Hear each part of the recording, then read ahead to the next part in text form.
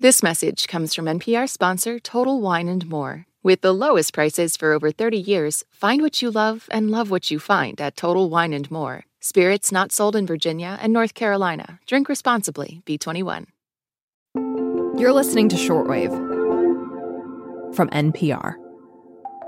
California has been hammered by a parade of winter storms. With now the 8th atmospheric river in just 16 days. Rivers and streets have flooded, levees have broken, and thousands have been evacuated. So we'll see a couple of areas approaching flood stage, if not reaching that flood stage. And it's not just California that's experiencing these disasters.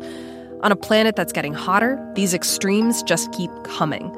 So we wanted to know, what can we learn from these storms? How can we be better prepared for these disasters? Well, Lauren Sommer from NPR's Climate Desk is here with me to help answer that. Yes, and I've got 3 innovative things that people are trying that could help make this a bit better. And they all have something in common. It has to do with a rethinking an underlying assumption that's baked into all of our buildings and cities and water systems.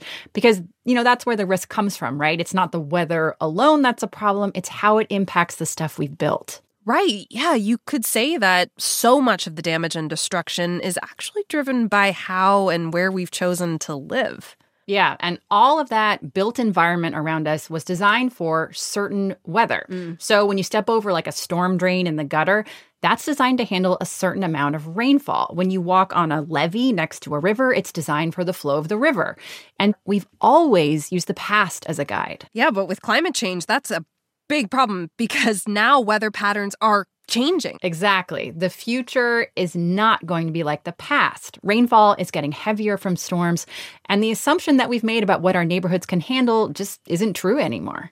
So today on the show, 3 big lessons from California's severe storms and what cities and communities are trying out to be better prepared for next time.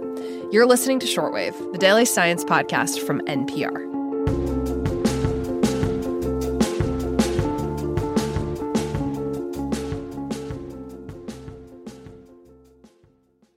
This message comes from NPR sponsor, American Express Business. The enhanced Amex Business Gold Card is packed with benefits, like 4 times points that adapt to your top 2 eligible spending categories every month on up to $150,000 in purchases per year, and up to $395 in annual statement credits on eligible purchases at select business merchants. The Amex Business Gold Card, now smarter and more flexible. Terms apply. Learn more at americanexpress.com/businessgoldcard.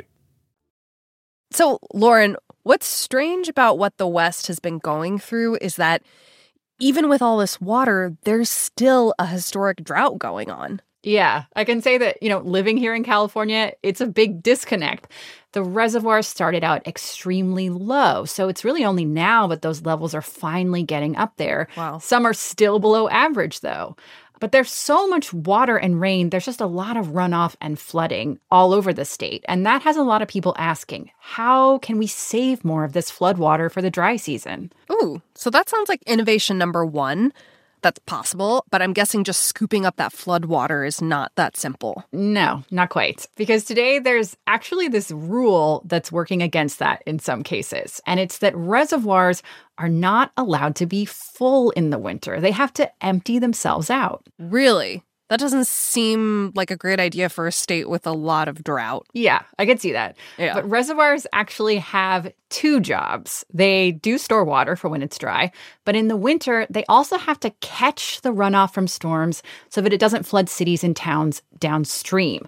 They can't do that if they're full because the dams could be easily overwhelmed by a lot of water. So that's why reservoirs have these automatic rules that say in the late fall, they have to release a certain amount of water if they have too much. Okay, so reservoirs partially empty to be able to take on more water.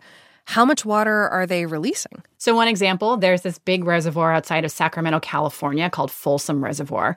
The rule there said it could only be 60% full of water in the winter at the most. So, sometimes the reservoir would empty out millions of gallons when it didn't really need to because no big storms arrived after that. Wow. So now they're trying something else, which is to dynamically manage the reservoir using the weather forecast. So the reservoir Yeah, it doesn't empty out preemptively. It only does if a big storm is on the way. That is so neat and just feels very futuristic that the forecast could determine what the reservoir does. But that means the forecasts need to be pretty accurate. Yeah, it really does. And there actually is a research team that's working on that right now. Power set. Airspeed's alive. So those are the NOAA Hurricane Hunters. That's the National Oceanic and Atmospheric Administration. And earlier this month, they were on a mission to fly into an atmospheric river. They don't just track Santa Claus, people. We just did an episode about these storms that stretch hundreds of miles. Yeah, they're like these rivers of moisture in the sky. And from 45,000 feet, that team releases special instruments called dropsondes. They kind of look like burritos with parachutes. 3, 2, 1, mark. Release on now. So the instruments gather vital data about the storm, which is helping forecasters better predict exactly what atmospheric rivers do. And that, in turn, is helping these reservoirs that are trying to dynamically manage their water. Lauren, is managing reservoirs this way something that could help California's drought this coming year? It could, especially if there's a repeat of last year where the storms kind of just dried up after January. Yeah. And as the climate gets hotter, this could be a pattern California sees more of. That's what Marty Ralph, who studies reservoirs at UC San Diego's Scripps Institution of Oceanography, told me. Longer droughts, deeper droughts, and bigger storms between them. So we need to prepare. There's a lot at stake. And these are methods that could really help us with climate adaptation. It's just 2 reservoirs in California doing this now, but a handful of others are studying it to see if it could work there too. It's a big shift because it's changing water rules that were created, half a century ago when many of these dams were built. Okay, so that is the first innovation, retrofitting reservoir use to the weather forecast. What is the second? Okay, so number 2, we were just talking about rivers, but that's not the only reason we saw so much flooding in California. There were flooding problems, in neighborhoods and streets that were not even close to rivers. So it's just because of rainfall then? Like a huge amount of water from the sky hit a lot of pavement and flooded everywhere? Yeah, that's what happens. It's this overwhelming amount of water, and the stormwater infrastructure, which is those drains and pipes that go underground, they're just not designed for that much water. Is that because the stormwater infrastructure itself was designed based on old rainfall records? Yeah, that's it exactly, right? It's these really old rainfall records from decades ago, but we're still using them today. Like I spoke to the Louisville and Jefferson County Metropolitan Sewer District in Kentucky. They're a water utility, and their stormwater infrastructure is based on rainfall data from 1961. The problem is that storms are getting more intense, right? And the utility did a study that found extreme rainstorms have already gotten worse, and with climate change, will drop 2 to 3 more inches of rain by 2065. Wow. Infrastructure planning manager Stephanie Laughlin says, they are feeling those effects. Because those climate change storms are happening more frequently, now is the time to invest in updating those systems that were installed 100 years ago. Yeah. So why don't utilities just switch to more recent rainfall records to design their infrastructure? Some big water utilities are doing that, but in general, the problem is that they rely on the official rainfall data from the federal government. That's put out by NOAA. In late December, President Biden signed a law that requires NOAA to update these records for the entire country and to include climate change forecasts about future storms for the first time. So NOAA is already working on that update. Okay, which would give everyone, even California, that data too. Yeah, that's right. And Lauren, I know infrastructure is a big focus right now of the Biden administration. Congress passed the bipartisan infrastructure law and billions of dollars are being spent. But will NOAA's nationwide weather update be ready in time for all those projects? No, for the most part, no. The problem is that NOAA won't have that new climate data until 2026. And the vast majority of the infrastructure funding, and that's almost $12 billion for these water systems, will be distributed by then. I talked to NOAA, and the officials there say it will take that long because doing the analysis for the whole country is pretty complex. So what should cities and states do in the meantime if they're planning big water projects to make sure that they're ready for climate change, but they're being mindful of data they don't even have? Yeah, that's the key issue they're facing because what's built today is going to last, 50, 60 years, even longer. I spoke to Rachel Cletus, who works on extreme weather policy with the Union of Concerned Scientists about this. And she said even without this updated rainfall info, cities need to build in, some kind of margin of safety to deal with climate change. What we need to do is make sure that we're mainstreaming it into all of our infrastructure decisions from here on out. Otherwise, we'll be putting good money after bad. We will have roads and bridges that might get washed out. We might have power infrastructure that's vulnerable. Right. It's that same shift in philosophy that the past isn't a great guide to the future anymore. Yep, you got it. And there's one more way that's happening, and this is innovation number 3. And for that, we're going to take a little trip into the past. It looks like a bomb's gone off. That's what it looks like. So that's John Carlin. And back in 2017, I was going down the Feather River with him in Northern California. He ran River Partners, which is a nonprofit that does river restoration, though he recently retired. We were looking at damage from the last big flood on that river, and it really looked grim. The levees that separate the river from the land, they were just eaten away with these huge gouges in them. But then we went to the spot that was downriver a little bit. Here, the riverbank has brush and trees. Cottonwoods and willows and sycamores. And they're caked in mud, almost over our heads, showing just how high the floodwaters rose.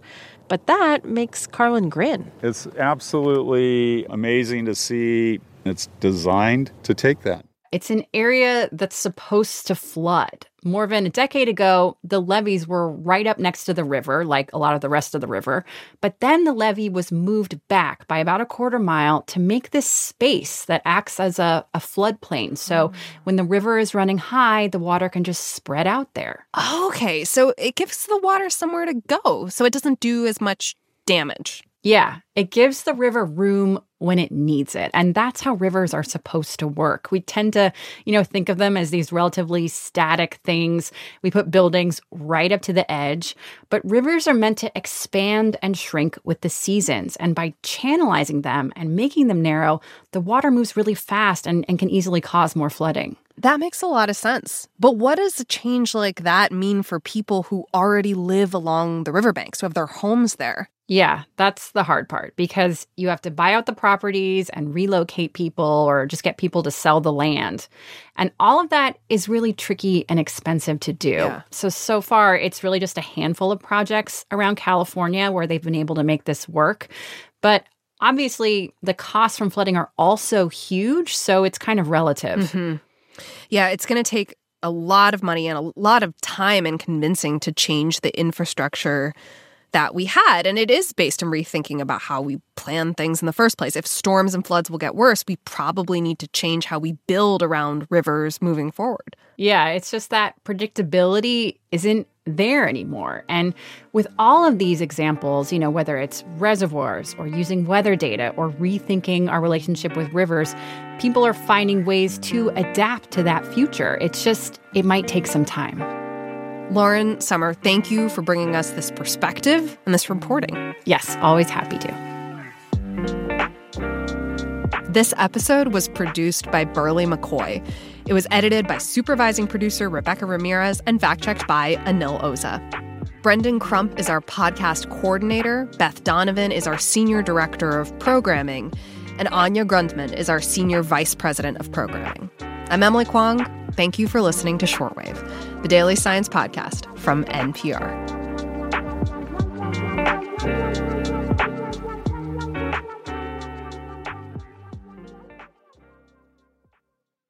This message comes from NPR sponsor ShipBob. E-commerce logistics making you question why you started your business? Time to outsource fulfillment to the experts over at ShipBob. Get a free quote at shipbob.com. ShipBob. With NPR Plus, you get bonus content from behind the scenes of your favorite shows, like the NPR Politics podcast. A friend of mine who worked at the Associated Press came into the courtroom and said, "Step to it, Michael Cohen has flipped on Trump." And with NPR Plus, you'll be supporting public media. Learn more at plus.npr.org.